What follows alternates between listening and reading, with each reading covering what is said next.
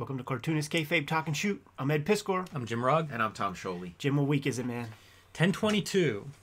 It's been a couple of weeks since we did one of these, man. A lot of stuff to talk about. If you don't mind off the top, like, I got my comps in for the Red Room trade paperback that's coming out November 9th, man. Red Room, the Antisocial Network. And one of the things that's happened, I've been talking about it at the beginning of a lot of our episodes, is that the book buyer over at Amazon is a kayfaber, and those motherfuckers bought more than half the print run. So I'm calling out to the comic shops, like, if you want it in stock, like, you gotta make some effort to do that. I want people to buy it in the comic shop. So if you have your eyes on it, put in a pre-order, go tell your comic shop that you want it, because I actually see it going kind of quick, and we're not going to be able to reprint it till the Amazon ones go away, and then I'm going to have to start sending people to Amazon. So not only that, man, with printing turnarounds being what they are now, it could be time in between those printings. It's true. So there's 70 extra pages, probably more, a lot of extra artwork, and we're going to do a big video closer to the date that this comes out, which coincidentally will be just a couple days after our 3rd anniversary, which is November 5th, man. Remember the 5th of November, and we got 50,000 subscribers under that date. Yeah, that's exciting. Thank you to all the Cartoonist Kayfabe loyalists out there that share these videos. Tell your friends about them. Tell the local comic shops. Share them on social media, because that's how we get those 50,000. And it's been exciting watching that number grow. I've seen people comment on various milestones that we've hit in the past. 10,000, 5,000, some of these numbers. 50,000, a big one. We almost doubled by this time last year. Something like 47% increase since this date last year. Nothing to sneeze at. No, it isn't. However, it's still just the start. Yeah, honestly, when we hit 100,000, that's when I'm really going to start getting serious about dreaming up a Cartoonist Kayfabe comic festival. Mm-hmm. That's going to happen in the future, I think, man. We're going to bring all these people together because we're creating and sort of shepherding a community of people who really care about comics with no BS attached to it. Why not put all these people in the same room? It's going to be in Pittsburgh. If you want something done right, you got to do it yourself. We don't have any shows here in town. We've never had any shows here in town that really had what I needed.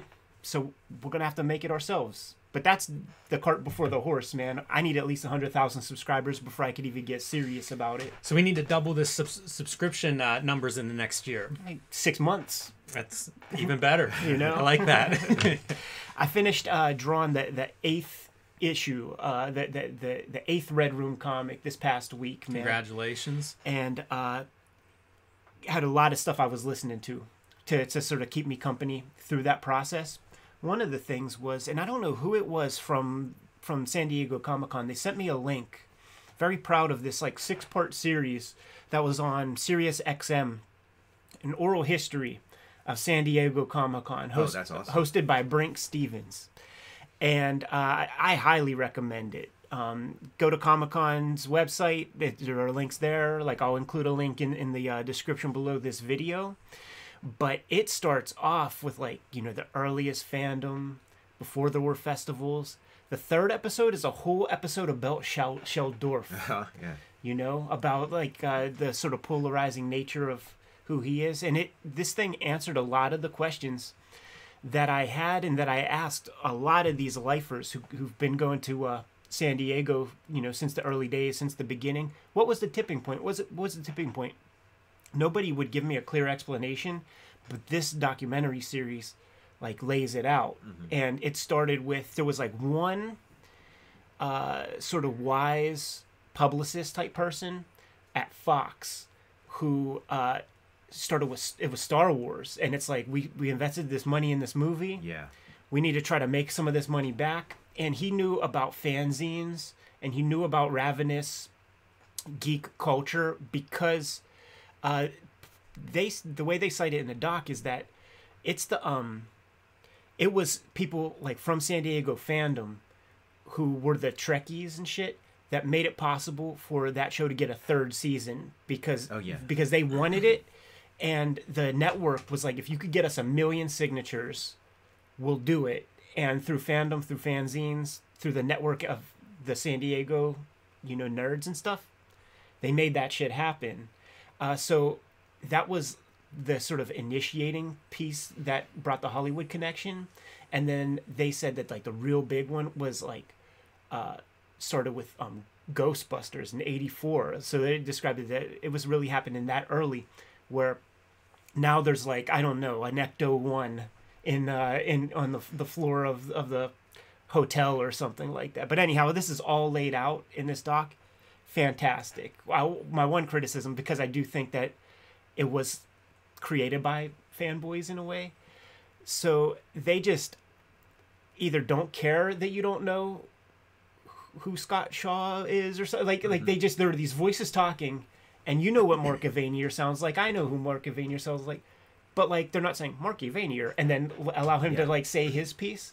So it's like that's like the one kind of fan part where they're just assuming what Stan Sakai sounds like, and I know what he sounds like. But that could be amateur podcast or amateur producers. Yeah. Also, that idea of have that lead in of whose voice are we hearing here. It never gets redundant. Like I listened to the audio book of that oral history of Saturday Night Live, and it's oral history, so while they're reading it, Dana Carvey, and then they say the statement. It never gets redundant. You want to know who the fuck is saying the words, man. That's what I'm saying is re-edit it real quick, man, and it'll be a masterpiece. That's what got David Lee Roth's radio show canceled, because he just never told us why we should care about Uncle Manny. It's like after the fact we understood. Oh, Uncle Manny, now I get it, but he didn't say it at all during the show. That's a quite praise. If the big complaint is like put in everybody's name, like give us the names before each of their their oral history there. The geeks have won, and there's an hour-long show on SiriusXM about Sheldorf. There's more where that came from if you guys were curious too, because I've been listening to and I completed Act 2 of the Sandman Audible audiobook series. Just came out this past week. And I listened to the first one and Act 2. These things are, I think the first one is 11 hours. This Act 2 is like 13 hours. Compiles about 20 issues at the very least, maybe 25 issues worth of story. Kind of rewritten by Neil Gaiman. Read in his, like they got proper actors and stuff. Like that James McAvoy guy is Sandman. Okay. And Neil Gaiman reads as like almost like the captions or whatever, describing the visuals. Folio artist doing sounds in the background. There is like that's why it's like it's not quite an audiobook, but there is stuff where it's like you could tell like it's not being described, but you hear the girl going like when she's like putting on lipstick or something like that. So it's like a audio drama kinda. Because the comic was coming out monthly, people had to get their art in on time. So you get the best art that, this guy can produce or that lady can produce. I like this audio thing better, man. Does it count as a comic? Is this what we're evolving into? Like, are we going to be sitting with two coconuts making our comics? We're going to need to talk to Scott McCloud, see if we can edit the definition a bit if you want to fit this one in. We'll see if we can arrange that. It makes perfect sense that it would be better. Because one, like those audio dramas have a long history. It's not like that can't be produced at a very, very high entertaining quality level. And then two, we have this conversation now and then about a manga that'll then be translated into anime, and the anime is better. And it's because, like, you've got the idea laid out in front of you. Anything that doesn't work, you get to fix. You get to, sort of like mull it over, share it with a bunch of people who are, like-minded, trying to make an audio version of Sandman. And you get to kind of, like, figure out the best way to present these cool stories and ideas and characters and everything. So makes sense to me why you'd be able to do a very good version of that. Obviously, it doesn't always work out that way, but I do see how that can be. It's almost like the comics, the first draft. I kind of hate to say that, but it is in a way. It gives you a chance to address things that you might do differently.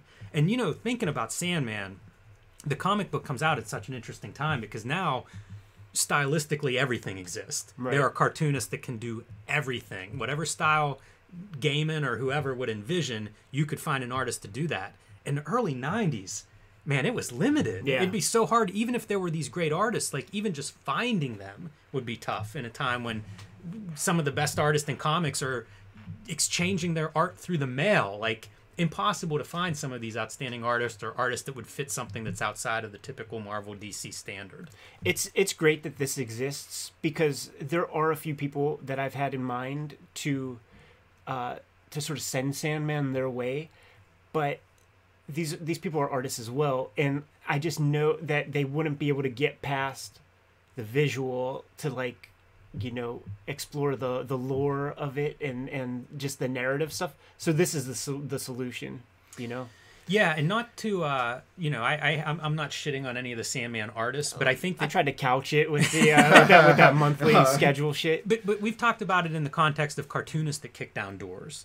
You know, Frank Miller fights to be able to make comics that aren't just Daredevil, but an actual crime comic. Or Will Eisner wants to do the human condition in these graphic novels, and they sort of expand the landscape for this kind of material to be created, but they may not have the vocabulary themselves to push it to its furthest or to execute the smoothest, best version of it. And I would say Sandman's a book like that, where when I was in college, anybody that read comics, if somebody, you know, an RA or somebody knew I read comics and they say they read comics, it was Sandman. Yeah. That was the book that was like, oh, comics could be for everyone, or they could be for a wider audience or adults or whatever the case is. But you still had to, like, figure that out. Like, what's the language for that? Because I know how to draw Batman and Robin, but I don't know how to draw the thing for, you know, 34-year-old, you know, continuing ed major or whatever. Right. And I give those guys credit for that. You know, you're kind of figuring out, like, a new audience, a new look, new types of stories. That's a lot of ground to cover in a monthly book. Yeah. You're talking about, like, the comics is the first draft. Like, the comic can be a first draft for another comic.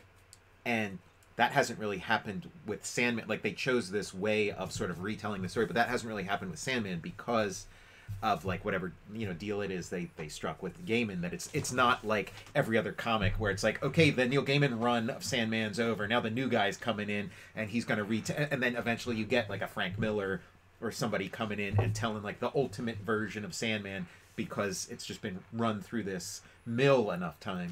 It's not just new art or like a new language for art. It's also a new business model. Yeah, you know, the because business model is Sandman what was comes no from- longer like just a month. If you didn't get it that month, you got to buy a back issue. It's like no, it's in print. Yes, this in library, these collections, yeah. right? That you could find in your library. Yeah, and yeah, like those things you were saying about the hurdles, like for me it was like I started Sandman kind of in the middle, so it's like I came in, you know, with some like really sweet looking stuff, some P. Craig Russell, some Mike Allred, and I'm like, I love this comic. Let me go check out, you know, the beginning.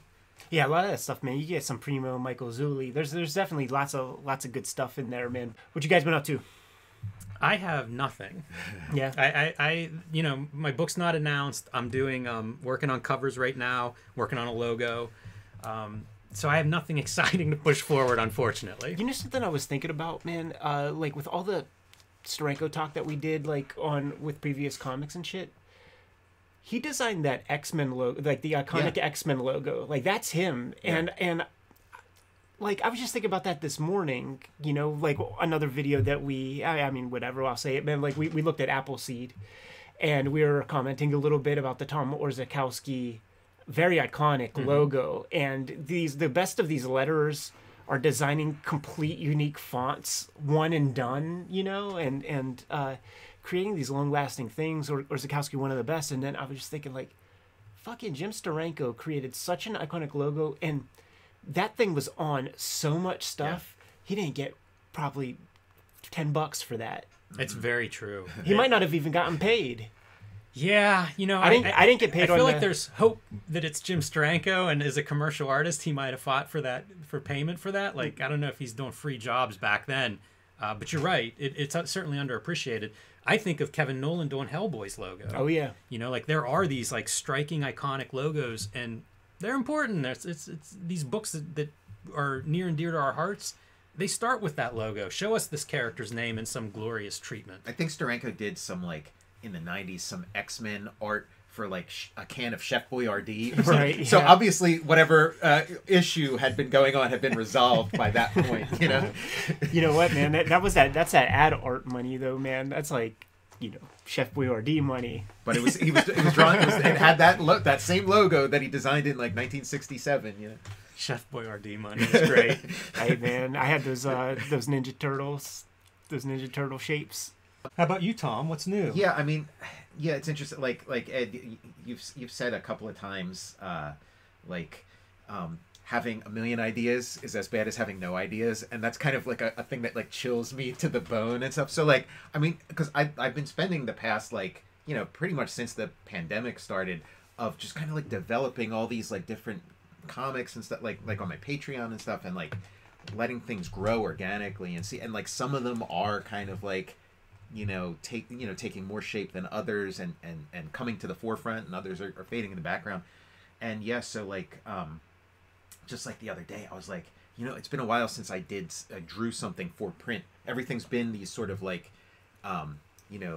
layouts basically, and I just kind of had this idea of like just like start doing a comic. Like we're reading Dick Tracy. Just start doing like a daily comic where it's like every day, however many panels I can manage. So like I started doing that, this thing, like starting with like these kind of like illuminated manuscript looking designs and stuff. So that's like super, like I started that on Monday. So that's what I've been doing this week. And then I have like a couple, unannounced projects like you that I can't really say anything about, but. Man, it's so ridiculous. They're keeping your mouth as mum when we have this giant network of people that we could frustrating at times. Be sending your way, man. Yeah.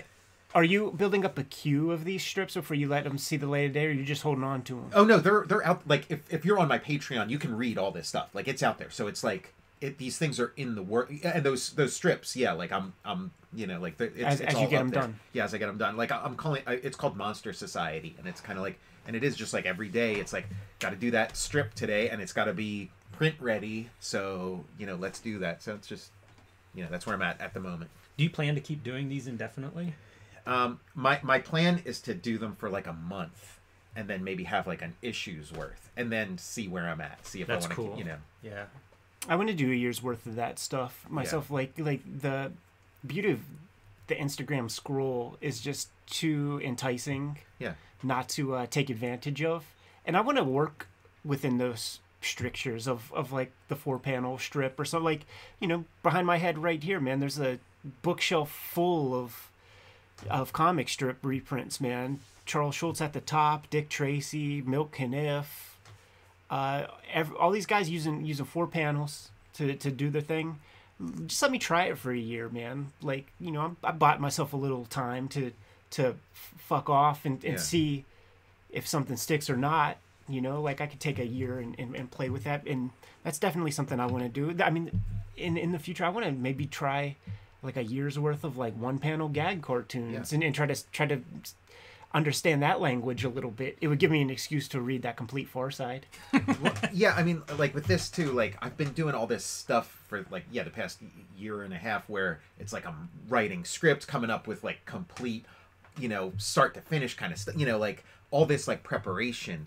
And this one, I'm like, I want to do something with no preparation, like where the preparation is just like the whole life that I've lived up to this point. And I only just sit down and make and like, the clock's ticking, got to have one done today. Let's do it, Seems to be serving Ben Marrow real well, man. Oh yeah, I love what he's doing with his. Yeah, his audience has grown double since he started his strip. Mm-hmm.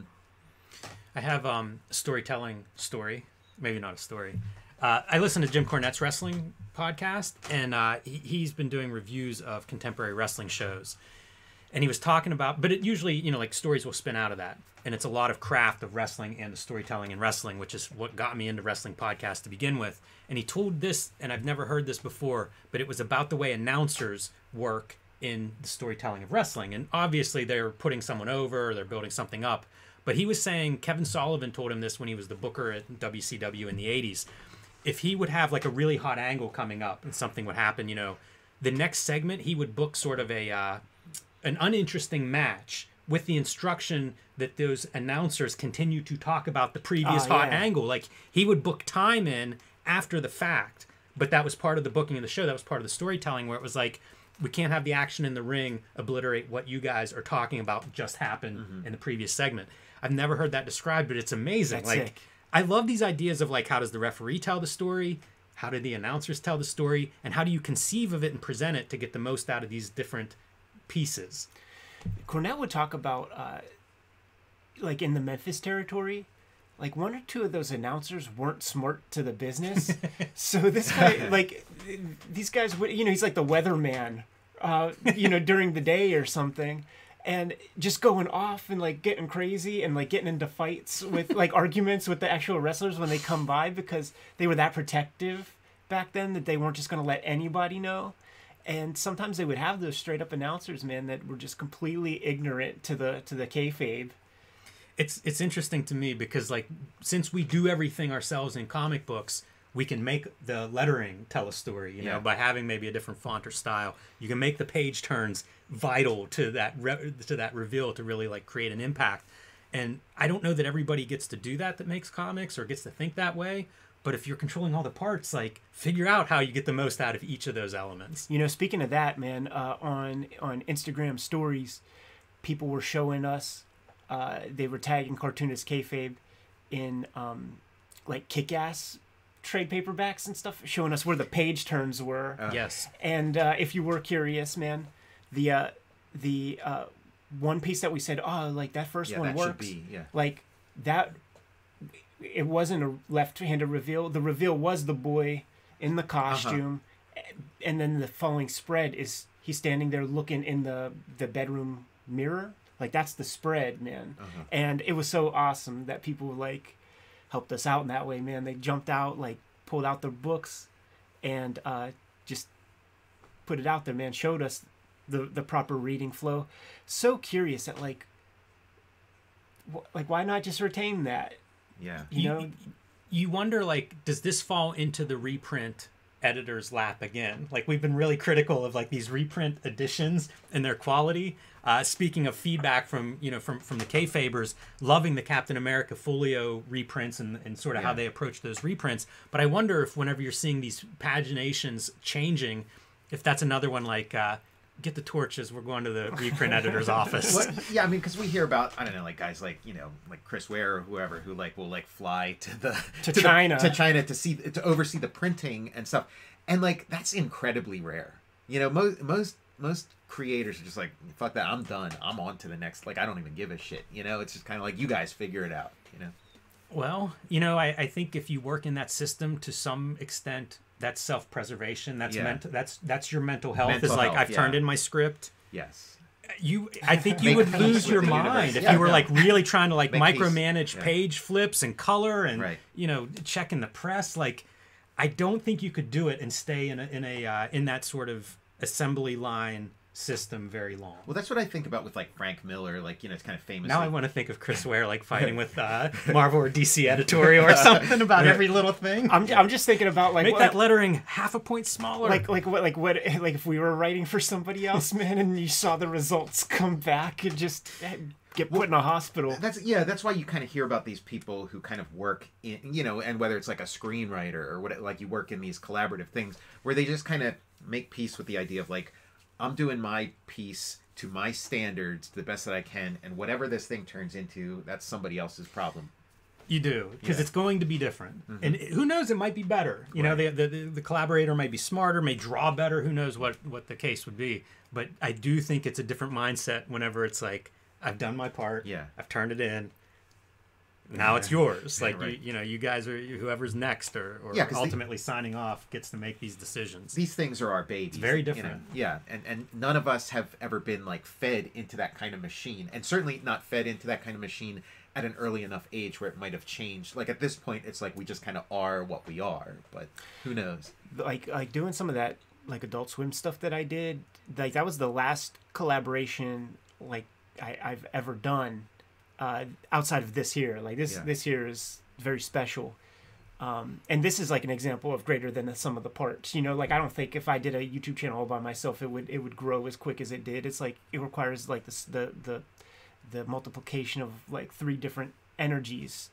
But man, doing that Adult Swim stuff, putting my heart and soul into this, and really caring, and seeing the results of what came out, I did not get out of bed for a month. I didn't. I was so embarrassed. There were articles in the paper, like pumping me up before the thing and stuff, and like, you know, I had aunts and shit calling my parents, so everybody was watching. And when that thing came out, I didn't hear one mumbling word from anybody. And I just wish I could have, like, Men in Black flashlighted, like, everybody, like, and just pretend like they didn't even know it. Well, that's what's kind of interesting working in comics. Like, that's kind of the beauty of it being such, like, a fringe, like, off the radar stuff. Like, when you're working on, like, something that's truly mainstream, and even, like an Adult Swim thing is kind of off the beaten path, but it's still on TV. And on TV at a time when, like, TV was more dominant than it is now. So, yeah, it's a different world. You know, it's like, oh, maybe it's better nobody, in my life knows what I'm up to with this stuff. I feel like there are those stories of that sense of failure, but the good news is nobody was there to see it. Yeah, and I guess the way comics works, like, if you do have a success, then you know, the people around you will know, you know. Like, right, they'll have a vague idea of it, but they didn't actually, like, read it, you know. Yeah. Oh, I know. I listened to the Howard Stern interview with Bob Odenkirk. Okay. And it's from okay? a while ago. Oh. Yeah. I don't know. It was before. I think he is okay, but I think it was before he had his collapse on set. But the reason I bring that up is he was promoting Nobody, the film that he did. But they were talking about, it was like a career overview interview. So they're talking about his time at SNL, where he was an asshole, Odenkirk. And I was a fan of his from Mr. Show. So, you know, like, I've liked him for a while, but SNL was before that. But as he and Stern are talking, they were talking about how, like, if you really want to do something different, inevitably you're at odds with your producer or director or publisher, you know, whoever it is that you're working with, because they're in the system. Like, they've made what exists that you want to rebel against. It's inevitable that you have that attitude. Once again, another cool thing about comics, because the price to publish a comic, to print it up, it's not that big of a deal, man. So thankfully we have Fantagraphics or Drawn and Quarterly, places that will, throughout those tumultuous 90s, invest in very fringe ideas that they just kind of knew weren't going to be some sort of, like, long tail, like, blockbuster thing, but they still invested in it, and the cartoonists still put that stuff together. It's so beautiful, and you don't get kicked out. There's not director hell when it comes to comic. There's not comic book hell because you lost $2,000 for somebody or something. You know what I mean? Like, dust yourself off, give it another go. That is one of the greatest beauties of the business of comics, is that you're not losing too much, unless you're like Voyager Communications and, like, getting, like, hedge fund guys to I feel like CrossGen lost a few bucks. But that was his own dude's money. I don't know if that makes it any better. It might hurt more. Yeah, shit, whatever. I think it's a funny thing to think about, though, because it's like, when I start making comics, like, that never crosses my mind, because, like, one, like you say, Ed, there are platforms in comics where you can be different. It's almost encouraged. But also the stakes are low enough that you can make the mini comic, or now you can make the web comic or the Instagram comic, where the pushback that you need to generate if you really want to do something new isn't as confrontational as if you're working within a system. Right. And think about Saturday Night Live, like a well-oiled machine. They're called sketches. They're not masterpieces. That's Lorne Michaels. Sure. Saying, like, it has to be on time. Yeah. It doesn't have to land every time. Yeah, and Stern, same thing. Like, now with radio directors and producers and stuff, but they both felt, or at least seemed in the interview, to be simpatico in that point of view of, like, that's what happens. You show up and you want to do something different. You've got to be ready to, like, go to war with the system. I think about the image, like the founding fathers, like the Todd McFarlane going to the bosses, man. They're going to editorial, and just asking questions. Oh, it's not done this way. Why? Right. And then the people who are in the system, like Tom DeFalco, editor-in-chief, saying things to them like, well, it was good enough for me, so it's good enough for you. Like, that doesn't sit well with me. Some dude told me that, who's the guy who's ultimately signing the check. You gotta bounce. Yes. You have to bounce, man, especially if you have such name equity. You gotta get the fuck out of there. Give it a go. In terms of the pushback in comics for those guys, I mean, like, their peers were pushing back. Yeah. Right, yeah. And it's more people just, like, I mean, that's what, when we talk jobber. Like that's jobber mentality. Hey man, like why ruffle the feathers? You know, like my pops was. You're gonna ruin it for all of us. My pops was in the steel mill, like the unions and shit like that. Hey, quit working so fast. You're gonna make us look bad. Like that kind of stuff. Like you tell me that shit. Yeah, it doesn't work once you leave the Marvel and go into business for yourself. Like, yeah, it's time to turn that work up. Yes, absolutely, man. But yeah, examples everywhere. And I don't know about you guys, man, but every month's a new month, and I have some fucking Red Room comics that need working on, man. So, Kayfabers, like, follow, subscribe to the YouTube channel, hit the bell, we'll notify you when new vids are available. Jimmy, what's out there, man? Subscribe to the Cartoonist Kayfabe e-newsletter. We're on Substack now, working out really well. It's a free, our newsletter is free on there for the time being, at least. So subscribe now, see what we're doing there. Don't miss a single video. I was taking a look at some of the back end, right? You got that Fly Cartoonist Kayfabe shirt on. We sold thousands of shirts. Ridiculous. Like, we have 50,000 subscribers, but I don't think we sold more than 15,000 shirts. I was about to thank the Kayfabers, but maybe just the Kayfabers that have ordered a shirt. Yeah, man. Like, so, you know, like that's... I actually bring that up because, one, super cool to see photos from New York Comic Con and see people rocking Yes. the attire. Two, I've been hearing from people who were at the con, and there was a West Coast con that went down. Oh man, off the top of the head, I can't think about, I can't remember, but I've been getting feedback from people we had on the show, from people who were in the audience and like went to shoot interviews and were talking to some of the pros that we were talking to. Like, it's going to be fun the next time we come out of our little hobbit hole and go to a festival, because man, when we went to Heroes Con, that was like the last thing we really did, the last big show that we did pre-COVID, where it was like a proper comic festival. And I think we saw like over 100 Cartoonist Kayfabe shirts there when we had 6,000 subscribers. Yeah, So I just do the love math it. real quick, Jim. You're the mathlete. Tell us what it's going to be next time. I feel like we can fill up San Diego. What's their big hall there? Fill it up with Hall Cartoonist H. Kayfabe shirt wearers. Yeah, man. Shit. All right, man. Good to go? All right, man. Give them those marching orders. Let's be on our way. Read more comics.